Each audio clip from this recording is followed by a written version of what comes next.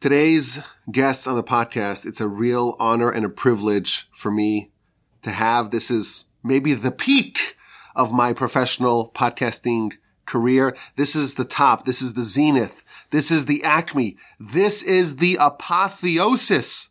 This is a tremendous honor and a privilege and a pleasure to have my dear brother, my oldest brother, Rabbi Eliezer, Eli Wolbe, and his wife, Malky Wolbe, to join me on the podcast today to get a sense of what's happening on the ground in Israel as the war is ongoing. And I have a little cliche that I prepared. There's a cliche, a rabbinic cliche. When great rabbis accomplish great things, they often like to give the credit to their spouses. And they like to cite the famous Talmud. The Talmud says that when the great Rabbi Akiva, when he returned from the academy with 24,000 students, so the whole community came out to greet them, and his wife joined as well, and the students, the close students, were a little disappointed. Who is this woman, and what's she doing over here, and why is she getting involved? So he tells her famously that Sheli v'shel lachem shelah, which means my Torah and your Torah is really attributed to her. She was the one who sent me to yeshiva. She was the one who encouraged me to stay in yeshiva, and all my successes and all my triumphs and all my accomplishments and all of your accomplishments, frankly, they're all attributable to her. I feel like if there's anyone that I could say that about, it's about my oldest brother, Rabbi Eliezer. I call him Eli, he's my brother, but he's a rabbi for everyone else. And his wife, Malky. When I was in Israel, when I was young, in my adolescence, this was like my home. And I have a lot to be appreciative to them for what they did to me and how they raised me, so to speak, almost as parents. And, now we have had, thank God with help of the Almighty, recorded, more than 1,400 podcasts. There's a lot of Torah, millions of downloads, thank God. I would say that my Torah and your Torah, if you're listening to this, can be attributed to them. So it's a real privilege and honor to have y'all on here to talk about what's happening on the ground in Israel. And thank you so much for joining us on the podcast. My pleasure. It's our pleasure. Our pleasure. Yes. So what I wanted to talk about is the war. So I'm here in Houston. Actually, right now, my brother, even though he lives in Jerusalem, even though you live in Jerusalem, you're actually in New Jersey. So we have Texas represented, New Jersey, and Jerusalem here on the Zoom. But there's a war. There's a war. It's a very serious war, and there's a lot of casualties, and it was a very traumatic and tragic beginning to this war. And us over here in the diaspora, we feel, of course, our hearts are there, and we feel connected to the people that are suffering and to the experiences on the ground there. But we're not quite there. And we want to feel more of a sense of identification with the people who are there. And I thought it would be a good idea to have y'all come over to the podcast and share what's happening from the perspective of someone who's living there. And I want to specifically focus on the spiritual changes that are happening in Israel. We believe that everything that happens in the world and everything that we encounter, everything that we come across, it's really a message from Hashem. Hashem is sending us a message. And he wants something of us. And certainly when there's such a catastrophic event, a cataclysmic event that the whole Jewish world and all of our brethren in Israel, everyone's affected by it. There's got to be some message. There's got to be something we could do. There's an opportunity, of course, but there's also something which is expected of us. Hashem wants something of us. So I was thinking maybe y'all could shed some light on A, what's happening, and B, maybe some of your prescriptions of what we can do. What does Hashem want of us, and what could we do to help the cause and to, hear those messages that are being sent from the Almighty? I would like to say that I think Eli will tell us what Hashem wants of us, but Yaakov, I think you remember, way back then when you were in Israel with us, something that you and Eli did in the middle of the night in Har Menuchos. And maybe you want to tell everybody about it, because something unbelievable happened after Simchas Torah this year, which definitely made me cry. Yeah. Well, okay. So that's funny because I jotted down some notes on a document here about what, how to frame this discussion. And one of the things is Shema Yisrael, which I thought was very fitting and appropriate callback. So what happened is that in 2006 there was another war, and another war that began with an incursion. Effectively, this was not an incursion from Gaza; it was an incursion from the north. Hezbollah. It was an abduction of soldiers. Yeah, they abducted some soldiers. It turned out those actually killed the soldiers, but I don't think Israel knew about it. That was I think it was a 34-day war known as the Second Lebanon War. And the Israelis actually invaded Lebanon, southern Lebanon, and it was a very serious war for a little more than a month. And if I recall correctly, I think I said this on the podcast, I admitted my crime. Our crime. What happened is that there was a grenade. Someone threw a grenade. There was a lot of close combat fighting, and there was a grenade, and then some heroic soldier jumped on the grenade and screamed the rallying cry, the declaration of our allegiance to Hashem, our pledge of allegiance to Hashem, the Shema Yisrael, and screamed it out loud, and then was blown up with the grenade, but thereby saving all of his comrades. So my oldest brother Eli, on the Zoom, you had an idea to capitalize, so to speak, on this awakening that was present in the land by painting the largest Shema Yisrael in the Middle East. That was the idea. And so I was in yeshiva then. You came to gather me up from yeshiva, and we went to Har HaMenuchos outside Jerusalem, and we found like a concrete exposed wall, and we painted like a 15-foot Shema Yisrael, just the word Shema Yisrael, Hear, O Israel, where it was positioned right by the main highway leaving Jerusalem, and tens of thousands, hundreds of thousands of people traveled by it and saw it, and that was like a moment of inspiration. That was your initiative, and is that what I assume that's what you're referring to, Malky? It is, but the reason why I brought it up now is more to discuss the contrast about then and now. Because what I remember, besides for the background story that you said, what I remember was that Eli said that every Jew in Israel knows Na Nachman Me'uman, but not every Jew in Israel knows Shema Yisrael Hashem Elokeinu Hashem Echad. And of course, that's what every Jew needs to know. So what happened was that a little bit after October 7th, I saw a picture, and then actually as we drove by there, I saw it live. If you can picture the hotels next to the Gesher Meitarim in the center of Israel, there are usually huge advertisements. There are always huge advertisements, but usually they are made of big pictures of politicians and all kinds of other like massive things. Billboards at the entrance of the city. Massive. And all of a sudden I saw this, and in covering this entire building, however it usually is, but all it said was loud and clear, Shema Yisrael Hashem Elokeinu Hashem Echad. And I just cried because I said, my feeling was maybe we're getting there. If this is what I don't know who put it out there, but it wasn't us. And we didn't go and have to spray paint the walls. So it showed us where we're standing. And I think this is continuing. People are awake, and people have been shooken up, and people realize that Hashem is in charge. And you feel that that's true from the people that you meet, from the soldiers on the ground, did you have an encounter that gave you that sense? Well, that was my first encounter, but I definitely, we're going to talk about the Shabbos project with the packages, and you see it. Every person that we're speaking to is making this clear. Things have changed. I had a conversation with someone during COVID, and he says, like, the whole world's been shaken up. Everything that we had believed, all of our security and all of our understanding of how things work, and the whole world came down to its knees, was humbled.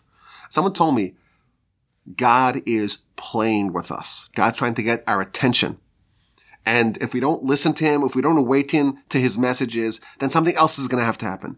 We're not going to be stable until Messiah comes. That's what someone says.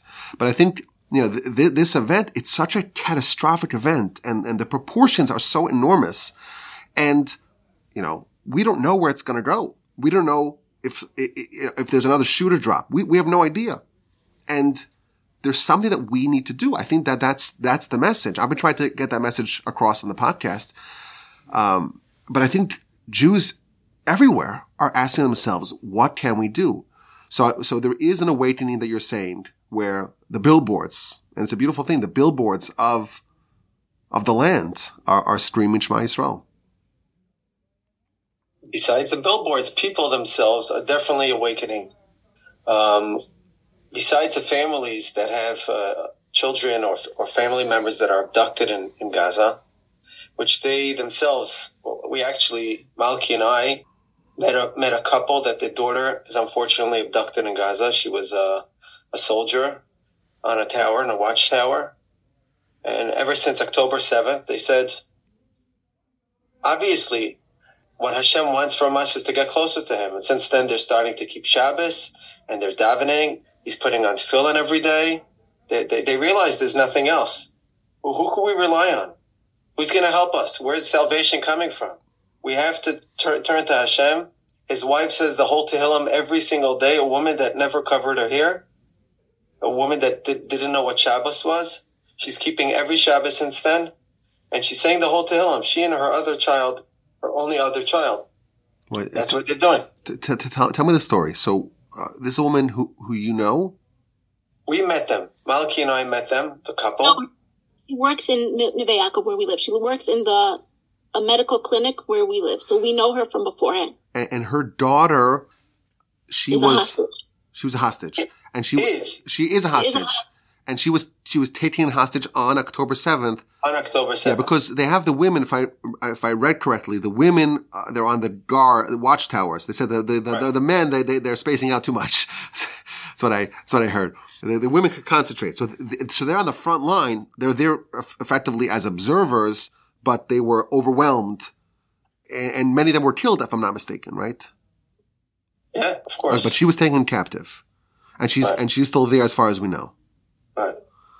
Happens to be there's another reason that they use women, because women have a sense of discerning when there's something something dangerous, something imminent. A lot of times when you go through some security crossing, so the first person you'll meet is a woman who has a sharper, a keener eye than the man who's holding an M16 behind her.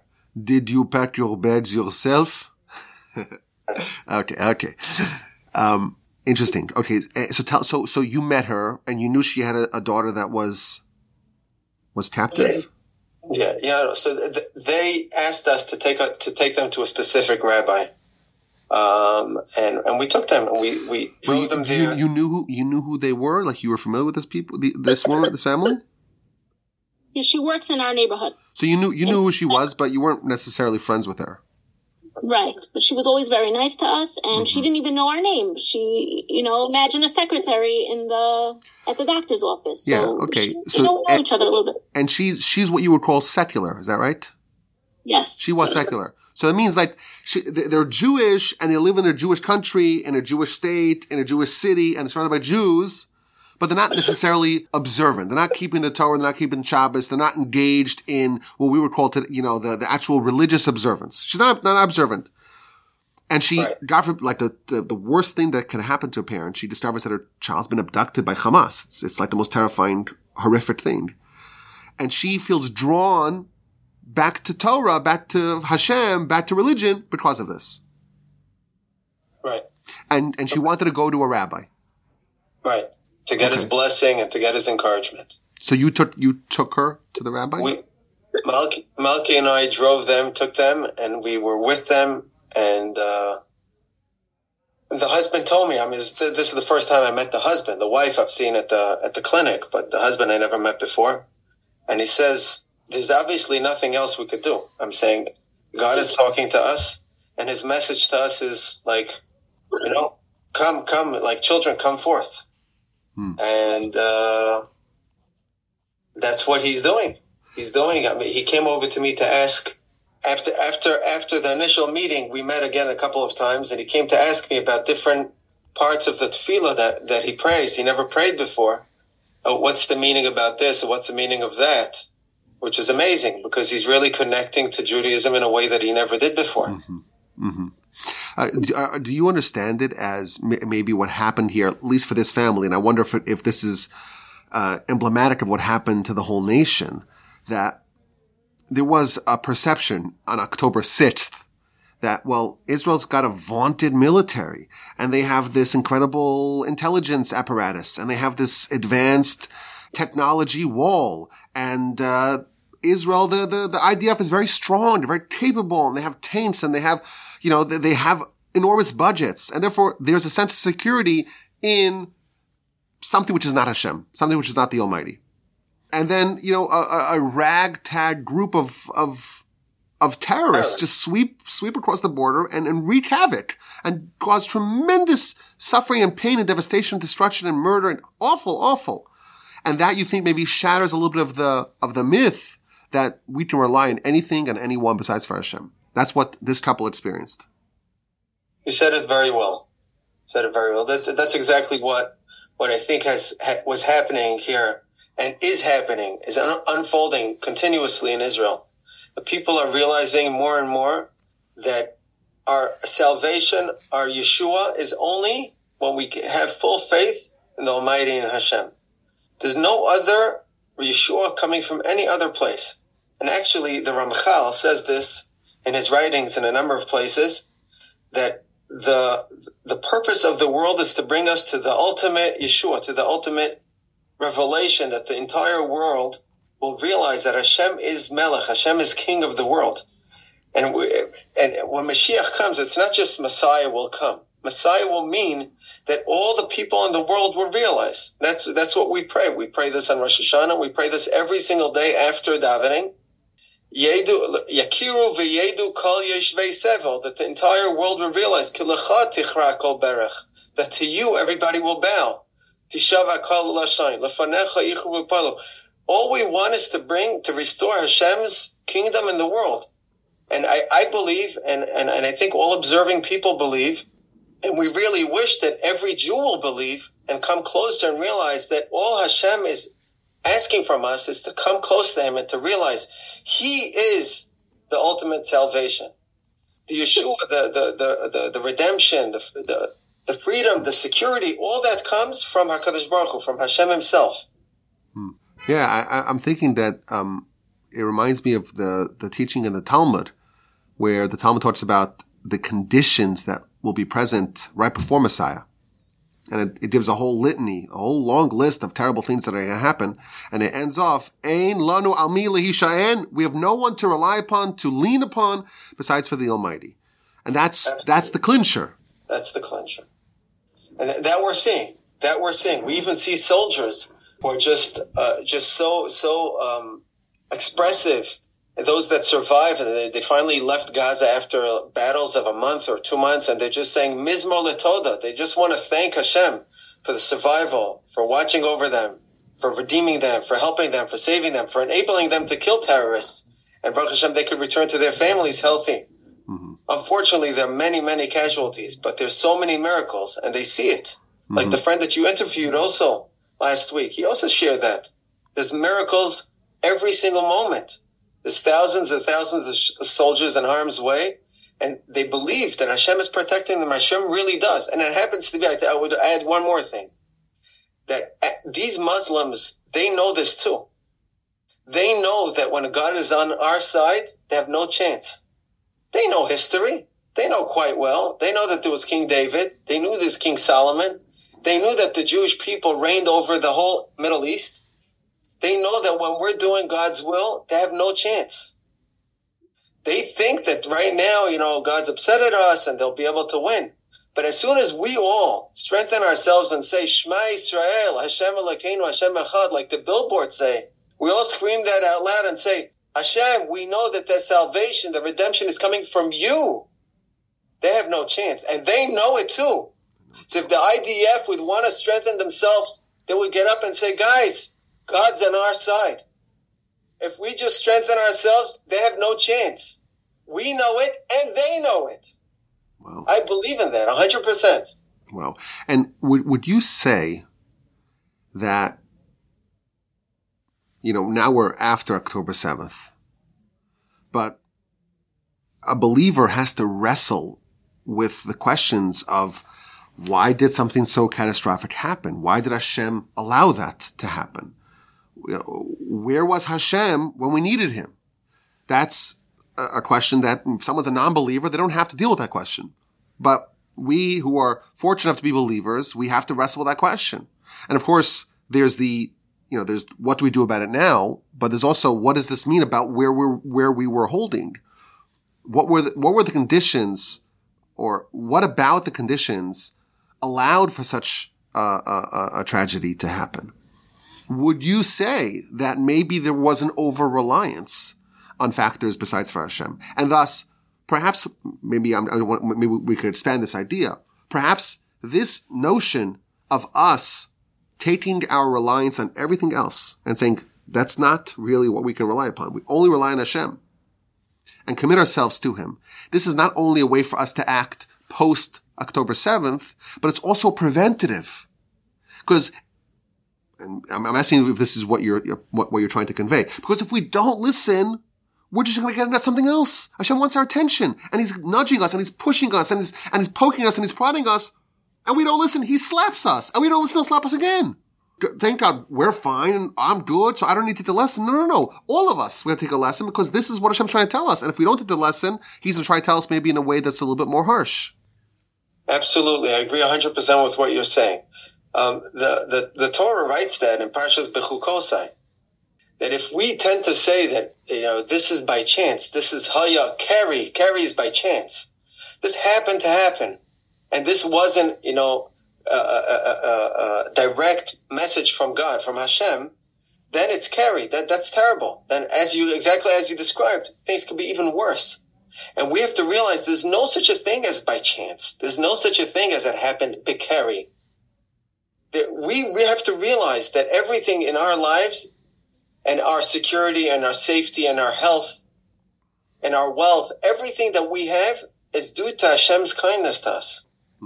So what are some things that we can do to further reinforce the idea of our reliance on Hashem? Us not just to benefit your friend and her daughter who's a hostage, which, by the way, do we know her Hebrew name? Her Hebrew name is Karina bat Ira. That's how they pronounce the mother's name is Ira. Her full name is Irana. Karina bat Irena. Like Irene, but I guess it's like Irene, yeah. Oh, it's a Karina bat Irana. So we're all going to pray for her that she's well and she's safe and she's returned back to her family, please God, soon. Amen. Yes, in good health, in both mind and spirit and body. Amen. Karina. But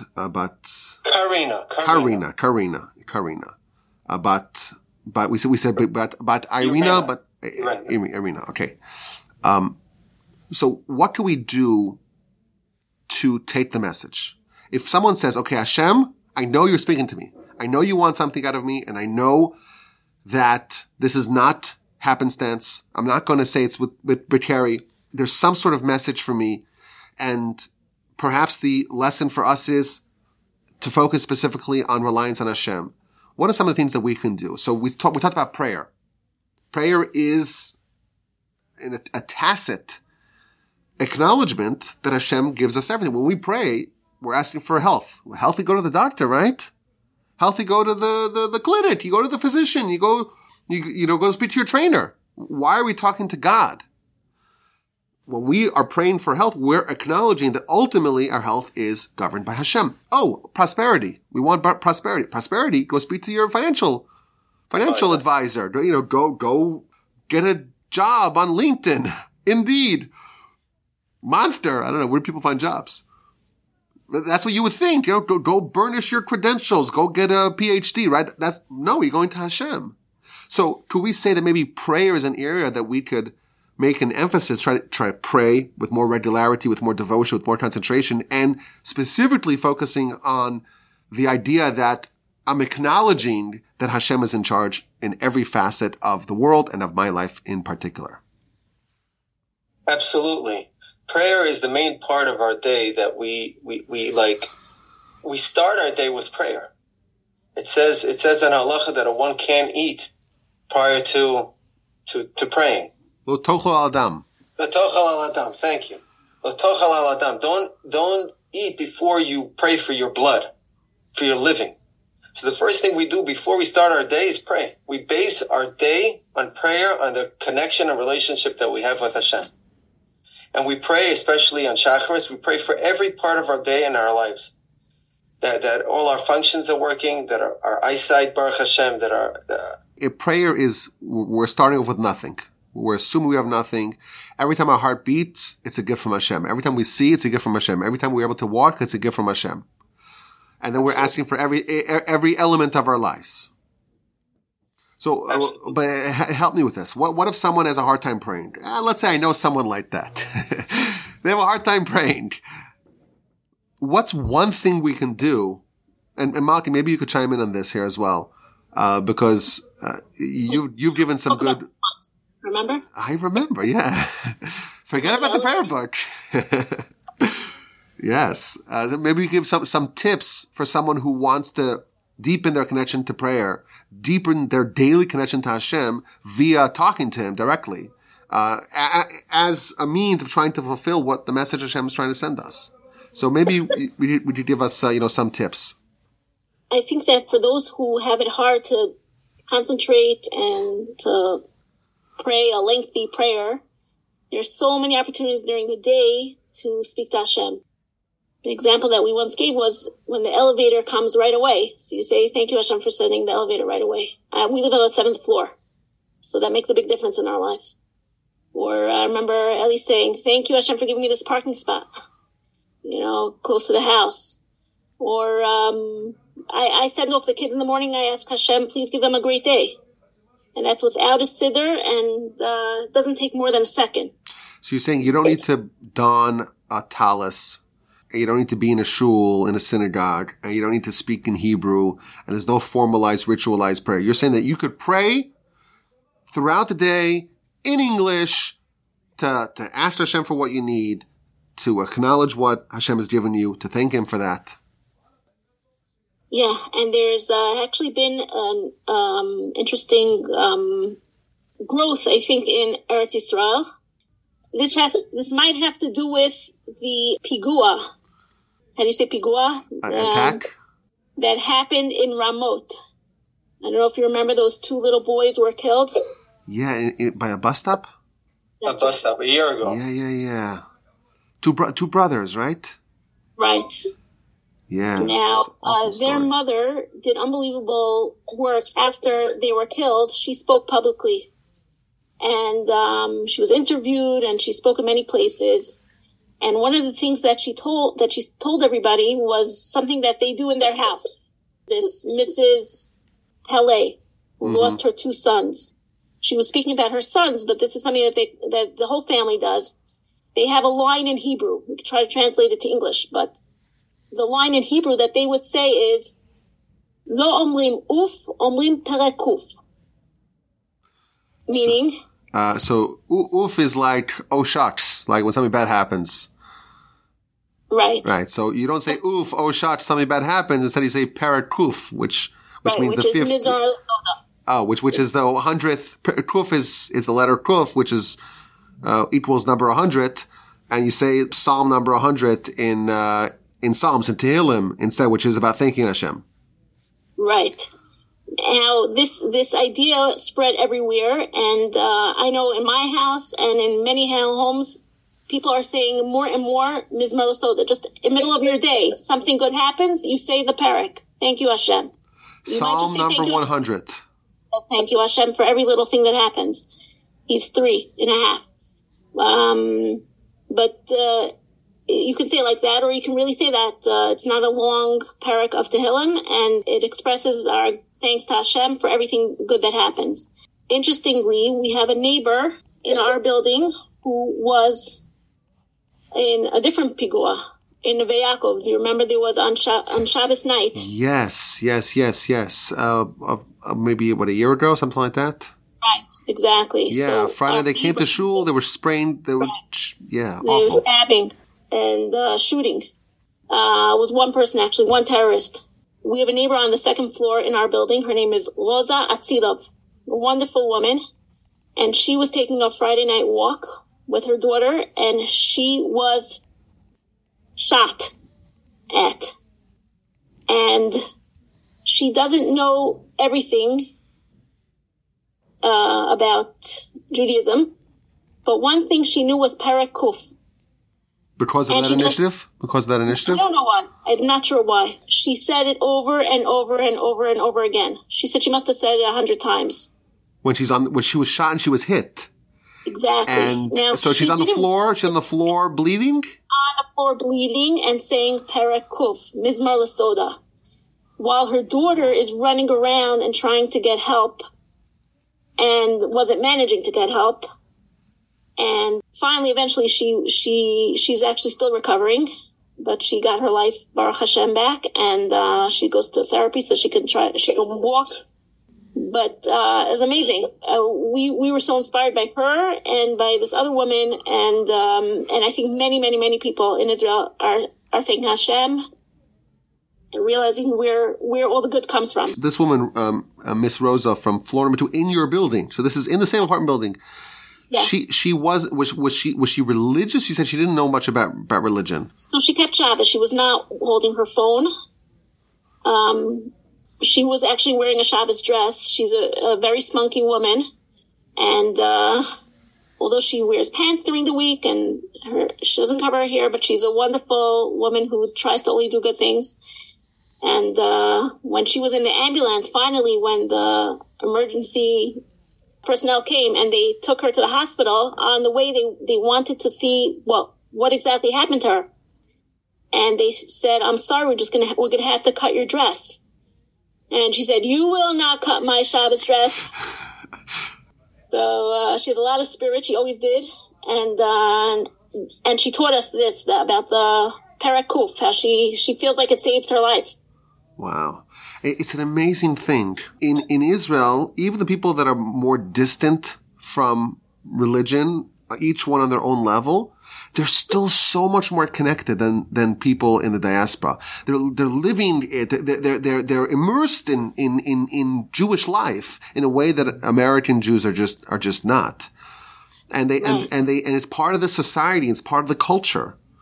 And it's a beautiful thing. And I feel, thank God, I'm involved in a lot of religious and Torah and Jewish pursuits, but I do feel like we're living amongst the nations. And thank God America has been a very hospitable place for Jews, and we're very fortunate.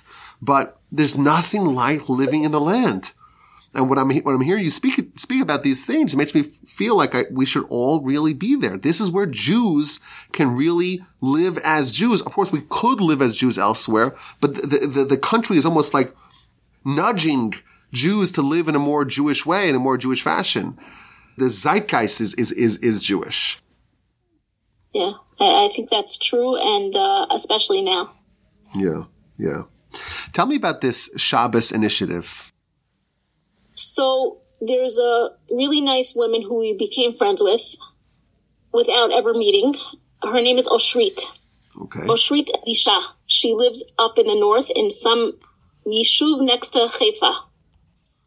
And she has a friend who, after October 7th, started keeping Shabbos. Mm-hmm. And so again, someone who was not observant Shabbos prior to this, but was inspired by what happened and said, "I'm going to do something. I'm going to try to grow in my observance." Exactly.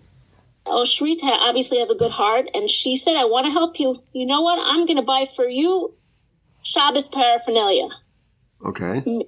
The two big items that she bought were a hot plate and a hot water urn. Two things that help you, that you should not need to cook on Shabbos. Okay, so describe to me what a hot plate is. Okay. It's a rectangular piece of metal. I'm not sure, actually. Is it metal? Basically, it's like an appliance of sorts? Yeah, it's an appliance that you plug in, and it has like a space of, let's say, for like a small stove. Mm-hmm. And it heats up very strongly. And any food that was cooked before Shabbat could be placed on that hot plate and will stay hot until you unplug the plug. So this is a way, if I understand correctly, it's a way to circumvent the prohibition against igniting something electric on Shabbos.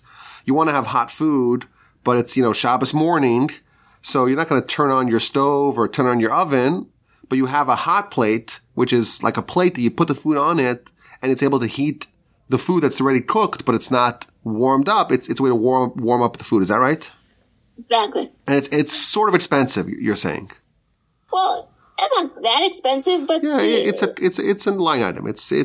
Okay. So that's one thing, and then not as cheap as 2 small candlesticks. Yes. That are made out of plastic. Let's say Okay, so that, and then a hot water urn. That's to keep water hot. Same kind of thing. You want your coffee. You make your coffee. Yeah. You don't have to cook up water. Okay, so Mrs. Oshrit she has a friend who wants to keep Shabbos. Says, "Let me help you. I'm going to buy you."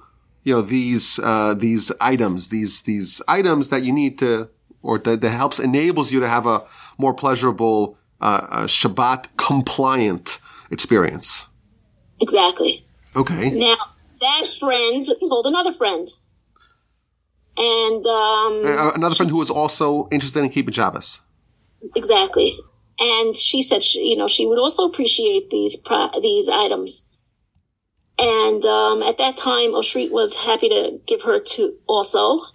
And then Oshrit said, you know what? Let me put out a post somewhere online offering anybody who would like to start keeping Shabbos now. I want to give you a package. I want to help you. And she expected a few more responses. She has her friend, she has her friend's friend, and she's assuming a few more people will request. As of today, there are over 2,000 requests. Wow. 2,000 families reached out to Mrs. Oshrit to get like a Shabbos package, which includes the hot plate and the hot water urn. Right, and some more things. For example, like candlesticks and a Kiddush cup and a cover for the challah, a washing cup, and some other things that it varies. Because basically what happens is that when someone requests it, she sends them a form to fill out, which discusses their name, number, address, their history, what had they ever kept Shabbos before? Are they only starting now? What are they interested in? And what they want from her list of things that she's offering. And I have a list here in my house, and it's unbelievable. Where are the people from? Are they from everywhere? Across the land of Israel. Wow. From the south to the north and in between. Wow. And there's 2,000 families that are interested in keeping Shabbos. This is unbelievable. It really is. And this is one initiative out of many. There's all sorts of initiatives that are happening all across the country. Right. Wow. I forgot to mention one important thing that is given with everything, and that is a book, a small book, which is Keeping Shabbos for Beginners. And it's amazing. Just amazing. Well, that's absolutely incredible. I was thinking, that we spoke a little bit earlier about Mashiach, Messiah, and the Gemara says that if all of Israel, if the whole nation keeps Shabbos 2 weeks in a row, Messiah will come. So it seems like, of course, this is a terribly tragic event, and the war, it's a catastrophe, it's a disaster, it's a tragedy, and there's so much pain and suffering and death. But you're telling me that there's at least 2,000 families that we know that are interested, that are motivated, that are inspired to start keeping Shabbos. It's absolutely epic, the transformation that you're telling us about. And I have to say that because I spoke to a bunch of them personally. Why did I speak to them? Because we personally delivered. Wait, so how did you get involved? Walk me through how you got involved. Okay, I'll tell you how I got involved. We got involved. Ellie's always promoting people to help other people to know Torah. So, Eli has a chavrusa in the morning, a study partner, and he said to him once, we have to do more, we have to reach out more. And that chavrusa went home and told this to his wife, who said, you know what, I can do more. And she became a study partner with a woman who was interested in learning more about Torah. This is after Simchas Torah, after the October 7th massacre. There's an organization called Ayelet HaShachar, and I would compare it a little bit to Partners in Torah, and they set up chavrusas. So she's learning with this woman, and this woman told her that she got a Shabbos package from Oshrit. And she explained to her. So Eli, he told his chavrusa, who told his wife, who signed up to with Ayelet HaShachar to study with this woman who received a package. Exactly. And that comes back to you, and you're like, whoa, someone's doing this initiative. Let's try to see how we can help. Exactly. We were so excited. We said, we need to help her. So I called her, and I said, we want to help. And she was so overwhelmed with thanks because she was way over her head. She didn't. This was like a little mom and pop operation. She gave one to her friend, and then before you know it, she's got 2,000 orders here to fill. So at that point, it wasn't 2,000, but it was hundreds, and she wasn't. She needs help. So that's how we got involved, and we're not helping her on a full daily basis because we're doing other things. But what happened was that on Hanukkah, Eli had a little vacation from yeshiva. The boys went home for the weekend. Just to clarify, I didn't mention this. My brother, I call him Eli. He's Rabbi Eliezer.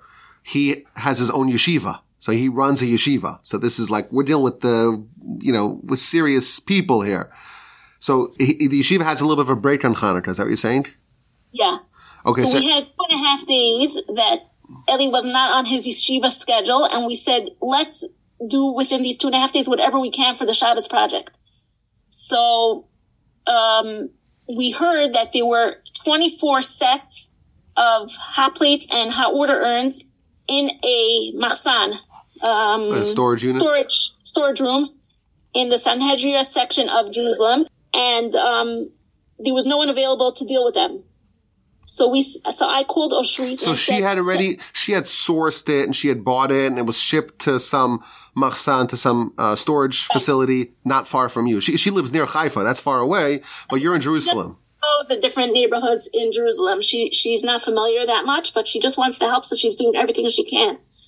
So I called her up. I said, look, we have a little time. Send me the Jerusalem list, and we'll get them out. And this was on a Wednesday. Now, every Wednesday, in 2 more days of Shabbos. Now, if we have things to give to people, and that will help them keep Shabbos, I want to get them out before Shabbos. Means you want to get them out before this Shabbos. Exactly. So we got the list, and Eli went to the machsan, and he picked up the stuff, and he divided with another amazing volunteer person. Yeah, and his name is Rabbi Burstein, and together we split up the packages and the list, and before that Shabbos, 24 sets were given out in Yerushalayim. So Eli drove together with Rabbi Burstein. Place to place. And we divided the list, meaning there were many, many people on the list who live in Pisgat Zev, which is not far from us. So we focused over there, and we gave him other areas like Kiryat Yovel, Har Choma, Katamon, and our son-in-law Zevi did some deliveries. And what I was telling you is that's how I know personally how people feel, because we didn't deliver anything until we spoke to the people. Mm-hmm. So you call up a person and you say, did you ask for the Shabbos package? And they said, yes. And you get to speak to them a little bit. Can I come over and drop it off sometime today? Right. But not only that, they give a little bit of their feeling with it. Like one person says, I just have to do this. My kids are at the front. I have to do something. So it's amazing to see that. What are they thinking to do? To start keeping Shabbos. Which is an amazing thing, that it's almost like they know that it's appropriate to keep Shabbos, and that's the right thing to do, but sometimes maybe they need just a little bit of a catalyst, something to nudge them, something to push them, some impetus to kind of to propel them towards that. Because, their children are the front line. You got to do something in their merit. Exactly. One woman was crying to me on the phone. She told me that her mother sat Shiva for her mother's brother. So the family is terribly broken about what happened during the war. He was killed in the war. He was killed in the massacre. I don't think so. I think he must have been he must be in Gaza, must have been in Gaza more recently, because I spoke to him more recently. So my feeling is that it was not on October 7th. But she said to me that they stopped driving on Shabbos already a few weeks ago. And that last Shabbos, her 10-year-old daughter said to her, Zeu, ani shomeret Shabbat. Amazing. So they said, okay, let's get the hot plate, let's get the urn, let's do it. Wow. Exactly. I'll tell you a story that actually happened over here in Houston, unrelated to the events of October 7th. There is a girl in my daughter Miriam's class who the family was involved in the Jewish community, involved in the Orthodox Jewish community, so the observant Jewish community, but they themselves were not Shabbos observant. And this girl, she was, I think, 10 or 11 years old. She says, I am not getting into a car on Shabbos. And they would go to dinners for Shabbos, and she would walk. She's like, I'm walking. And how could you walk in Houston at night? In Houston during the day, it's already a little bit dicey. So she just insisted. And she just brought the entire family, and they're all keeping Shabbos now. All of them.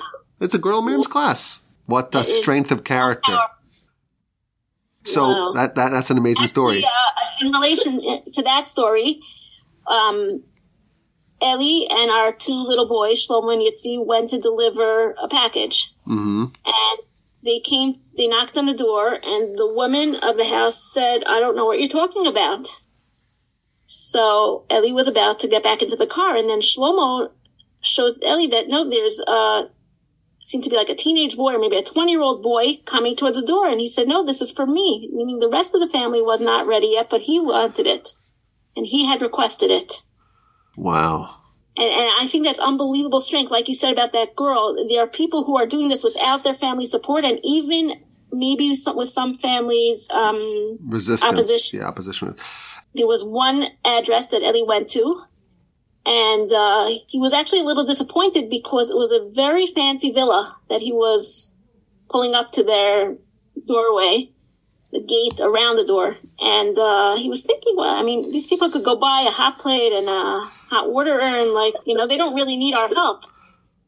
And but of course he wasn't going to, he said he's bringing it, so he brought it. And when he started speaking to the woman who came to this gate, and he said to her, did you start keeping Shabbos, or have you ever kept Shabbos before? And she said, shh, don't speak next to the intercom. My husband can't hear us. Wow.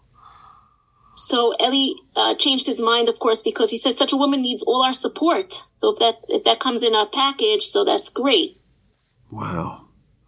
And is this project still ongoing? Are people absolutely? And are you still doing orders whenever deliveries when you have time? Oh, we are helping.